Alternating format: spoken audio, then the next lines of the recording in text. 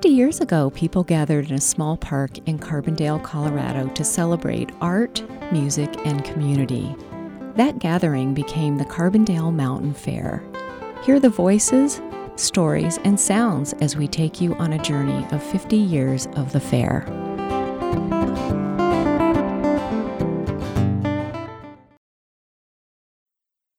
Ladies and gentlemen, boys and girls, welcome to the Carbondale Mountain Fair.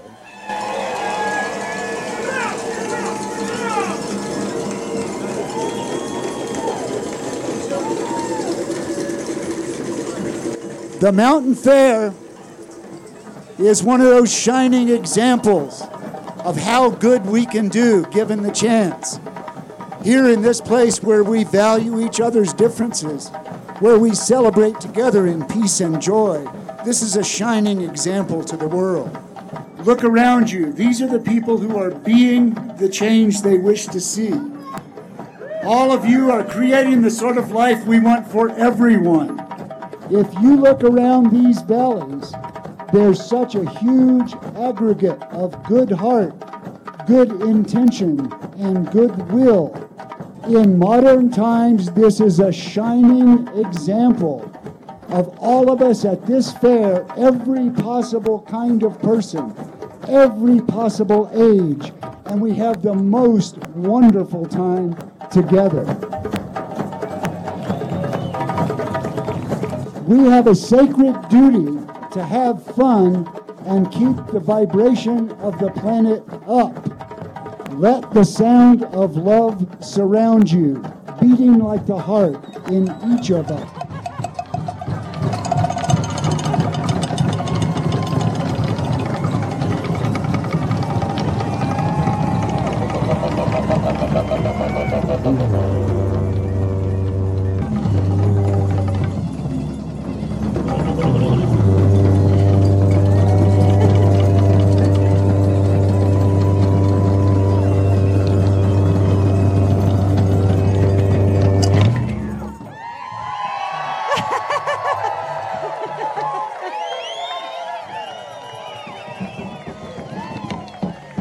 Happy Fair!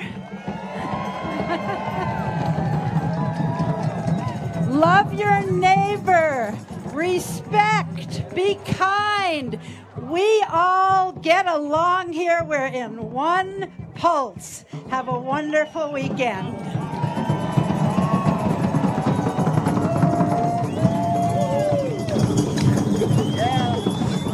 Thank you.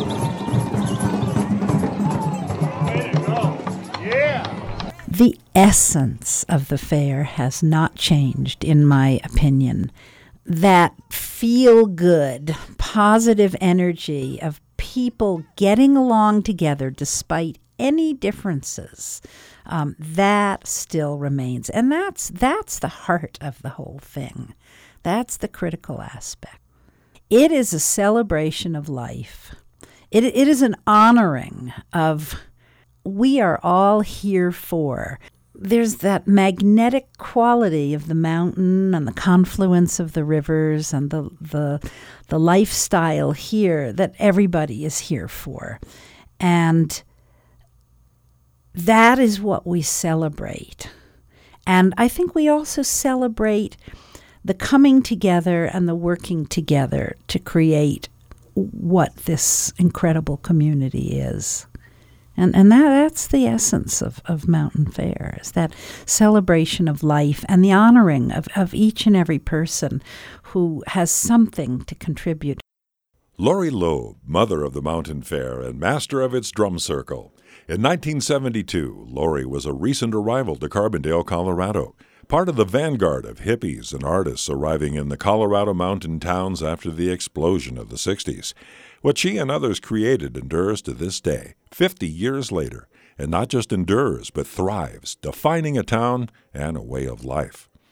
What makes a place what it is? What traditions and rituals strengthen the soul of a community? How do we discern what is worth bequeathing to the next generation? The story of the Carbondale Mountain Fair is one that answers these and other important questions. While today's world is changing quickly, the Mountain Fair surviving and thriving for 50 years reminds us that some things are worth honoring and passing on. Carbondale and its mother mountain once belonged to the Nooch, known also as the Utes. The white invader took their land, shattered their traditions, and confined them to reservations. It's a deep wound we may never heal, but the story of the Mountain Fair suggests that we can seek and find a greater good that honors Mother Earth and benefits all beings.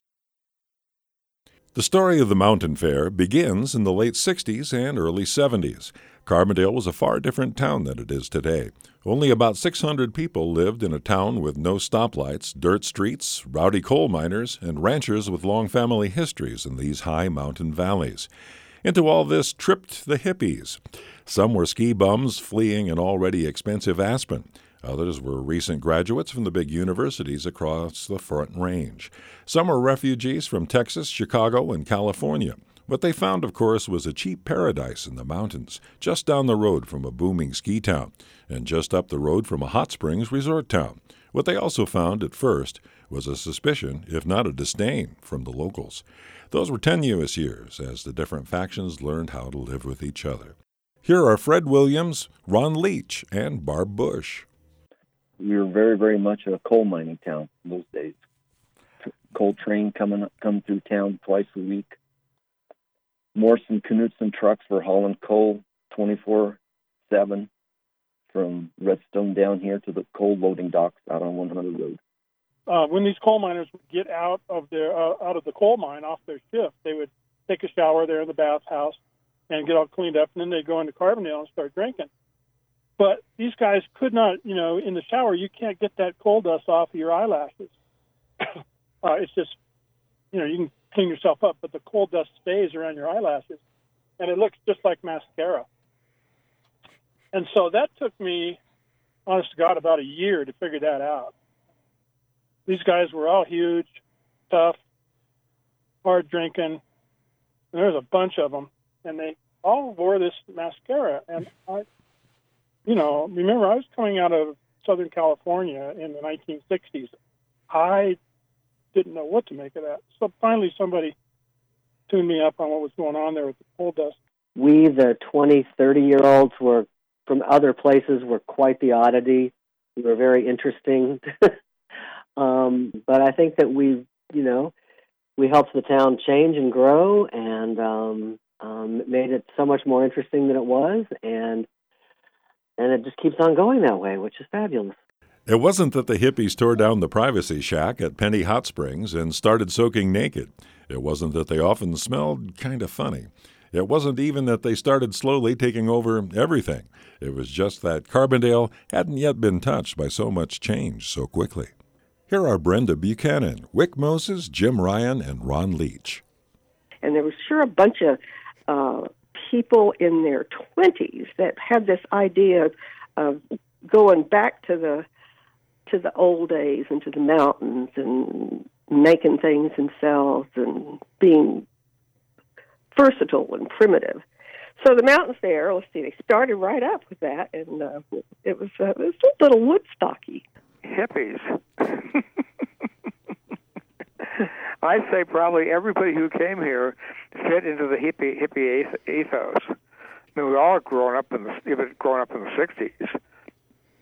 Yeah, there was really a strong sense of that, and the whole concept of the whole concept of Woodstock. Everybody coming together, doing this big music event, and people pitching in and helping was sort of a template for this.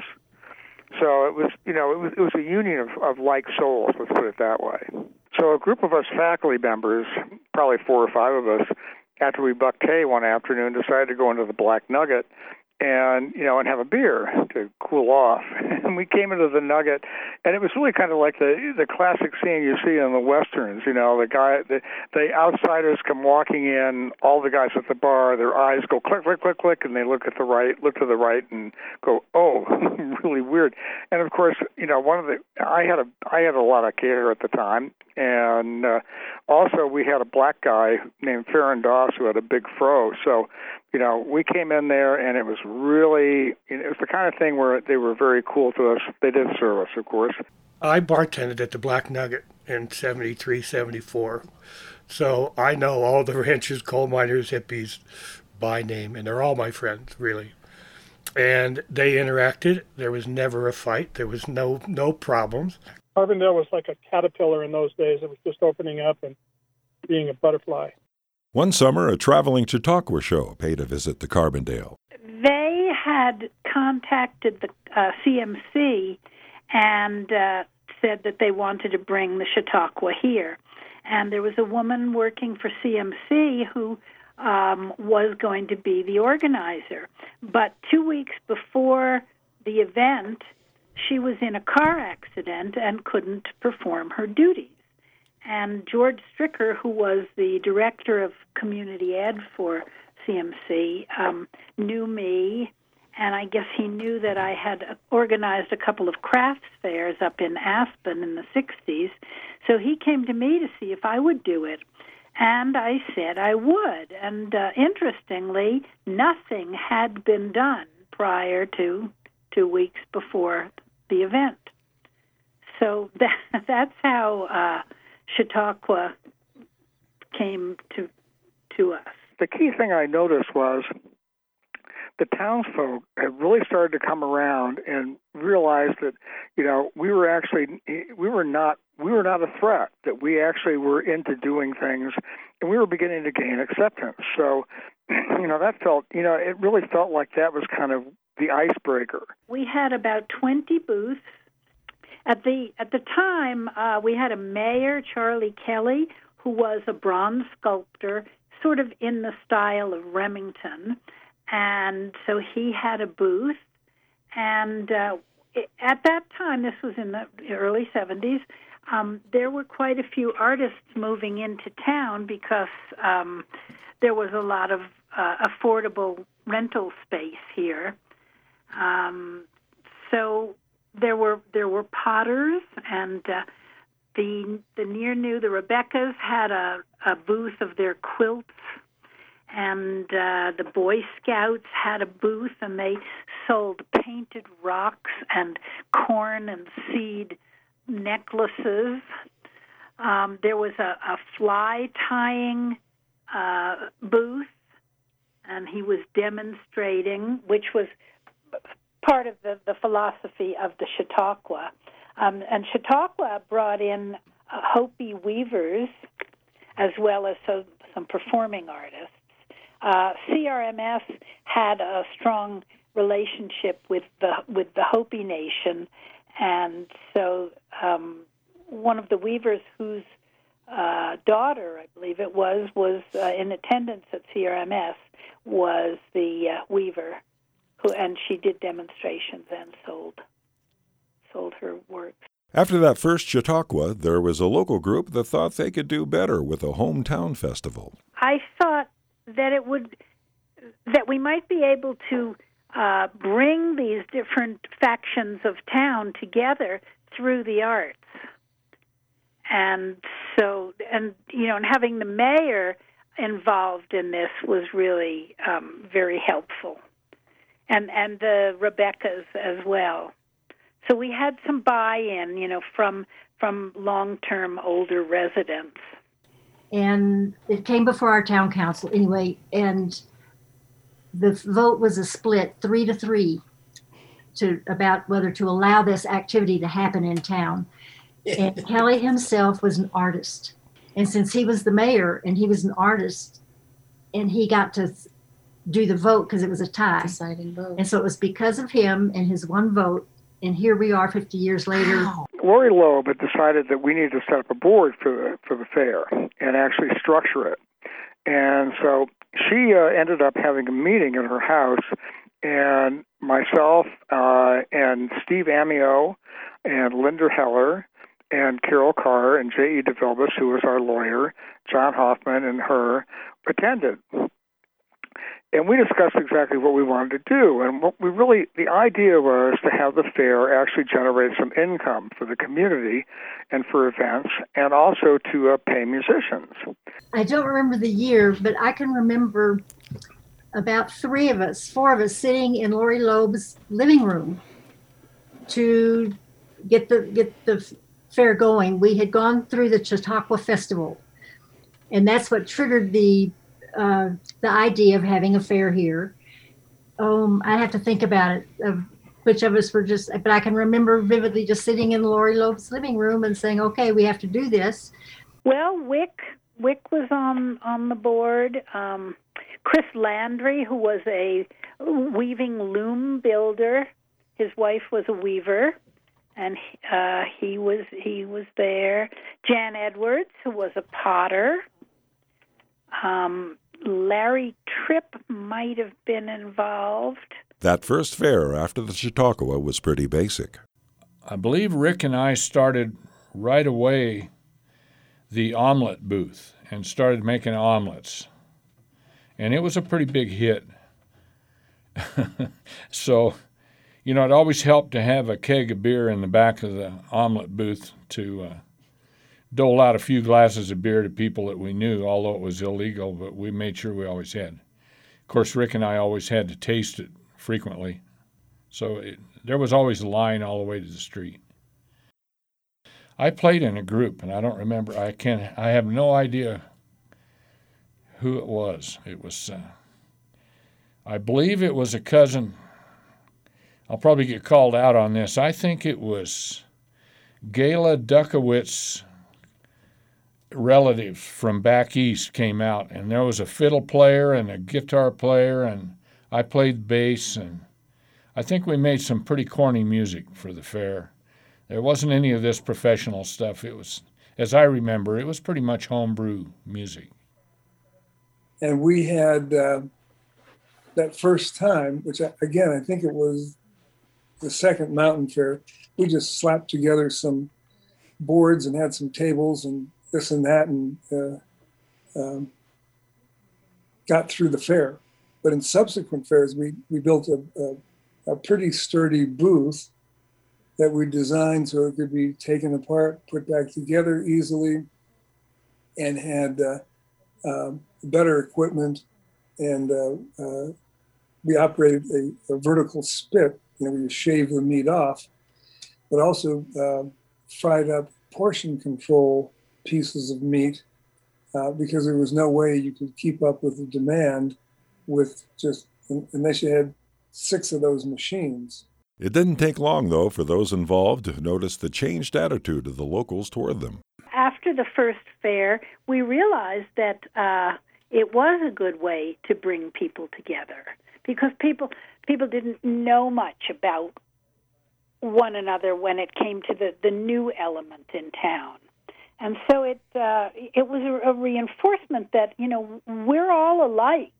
We have many more commonalities than differences, and that the differences are more or less superficial. The key ingredient in all this was a whole group of people were highly motivated to work together to pull it off, and all of us came together, gave of our time, and we put together this event, mostly because we really wanted to just have a good time. And the town, really the key thing too was that the town was really willing to go along with it. But the other thing was they looked at us and they thought they kind of adopted us as kids.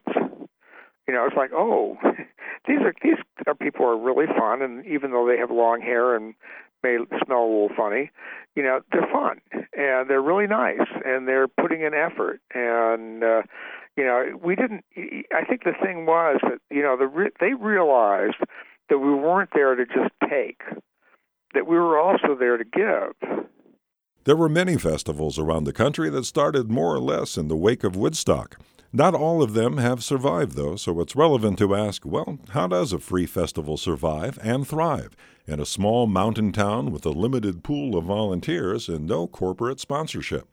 There are probably as many answers to that as there are people who have fallen in love with Carbondale's signature event. I think for me, it's not just another fair because Carbondale is not just another town. It's a reflection of the town of Carbondale. It's our town's party. It's Carbondale's party. And, it belongs to us. It belongs to the people of Carbondale. We just wanted to have fun and go back to the country and kick up our heels and do drugs and have sex and dress up. And And this is kind of a good place to do it in Carbondale. This is the best small town fair in the state. Well, I'm not one to plunge into exceptionalism, but it's impossible when you're talking about Mountain Fair because there's nothing like it. It's where I found my tribe. I didn't find my tribe on the Hyman Street Mall in Aspen. I found my tribe at Sopris Park in Carbondale. It was like really free and artistic and just an incredible fair, and that was my really first introduction to Carbondale was fair. I think that's a big part of what life's about is sharing good food and music with the people you love. Such a wild and weirdly wonderful time. There's really something special about us all pitching in together for a really strong community effort, and there's the negative energy just almost doesn't exist. It just sort of seemed like a complex self-adapting system that was just mesmerizing to me, the way it came together without any real organizational chart or anybody yelling, hey, you need to go do this. People just sort of did it. And I really was captivated by that. It's something that I only found in Carbondale. Whether it has to do with Mother Sopris and the energy and the vortex and the thing, but the people we needed showed up just when we needed them to show up. And that doesn't happen anywhere else. It's like hometown, homemade festival. And I think that's sort of the spirit that has always been there, even though it has ballooned in size and number. Messy vitality was this term that people always kind of used to refer to describe Carbondale back during that time. And, it was kind of this funky little town that was growing up, and a lot of people were moving here, and, it really started to change, and different people were coming in. So, I kind of take those two words and maybe split them up. And, the fair, sure, it's kind of messy, but oh so vital. But that through the years, what has sustained and grown the fair to me is the breadth of the community, that it encompassed and everyone welcomed and loved and hugged everyone. And it didn't matter, what your employment was, what your background was, if you were a lawyer, if you were a cowboy, it didn't matter. Politics had nothing to do with it. You worked with your neighbors, no matter how you may have disagreed with them in other ways. At Mountain Fair, everything came together and everyone was a community. And that to me was what made it happen. Yeah, that's what makes an exceptional community like we live in. We had a town of extremely creative, hardworking, fun-loving, town invested, people invested, family invested people who lived in the town and still live there. And I think the fair is such a perfect representation of that. And I think that has to do mostly with the nature of Carbondale and with having Mount Sopris looming over us.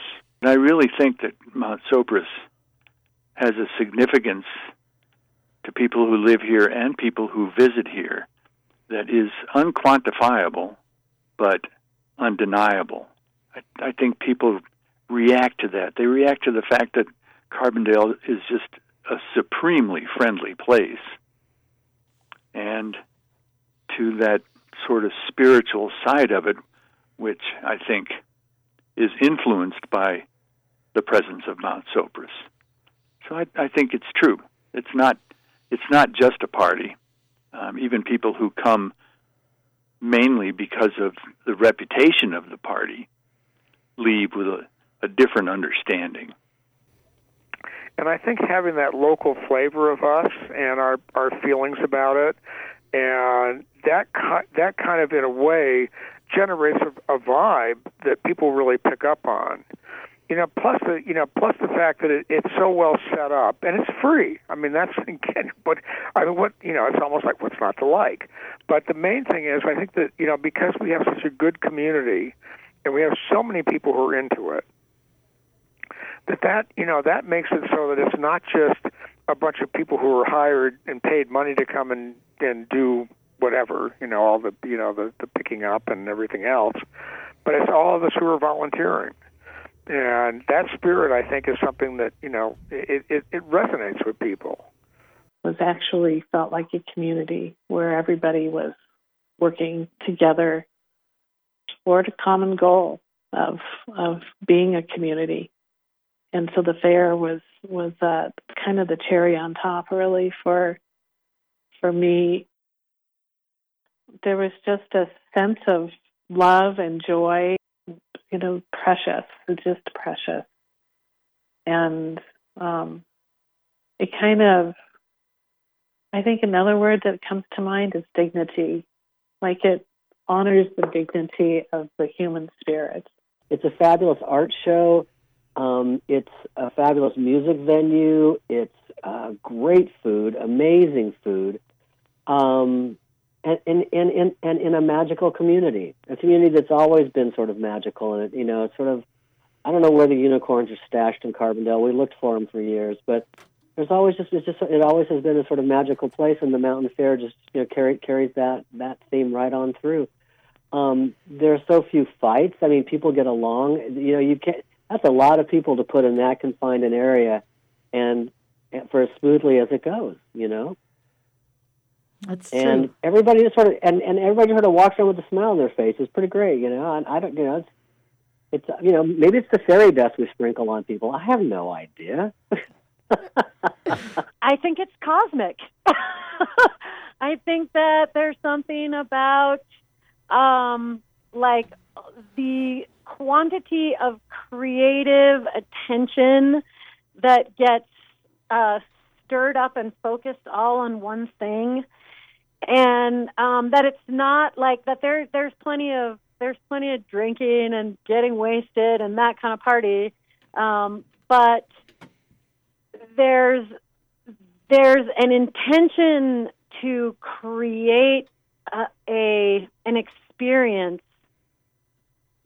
and I think all of that attention kind of gets twisted and braided together with the astrology and the gravity of the spheres at that moment, and causes something totally magical to happen. That's what it feels like to me. That is magic. That is spirit. That is humanity at its highest. And all of this underground of history and planning and work and volunteerism and the connection to all of the causes of our times that have grown into and with the fair. And that is all of that together, this great masterpiece. And it's like an ancient magic. The sound going, back to the first thing that there might have been, a sound. And then all of the tribes and the cultures in the world that have had some way to gather. It's spirit. And it's like intangible, but it's so visible, and we feel it. And it's just a wonderful example for, I think, every town to have something of this nature. That was Hillary Hendricks, Brenda Buchanan, Drew Handy, Luke Nestler, Carla Lewis, James Gorman, John Colson, Jeff Dickinson, Bob Schultz, Jim Ryan, John Gorman, John Stroud, Peggy DeVilbus, Rib Katz, Wick Moses, Stacy Dickerson, Barb Bush, Olivia Pevick, and Terry Glassnap, Mountain Fair volunteers all. Stay tuned as we consider the growing pains of the 70s and 80s, the magic of the fair, the challenges, and all the great music that make up the story of the Carbondale Mountain Fair. This podcast was created with the same love and care that the Carbondale Mountain Fair has been created with for 50 years. Special thanks go to Luke Nessler, Amy Kimberly, Terry Glassnap, Steve Cole, Carbondale Arts, Katie and Kay, and the Carbondale Historical Society.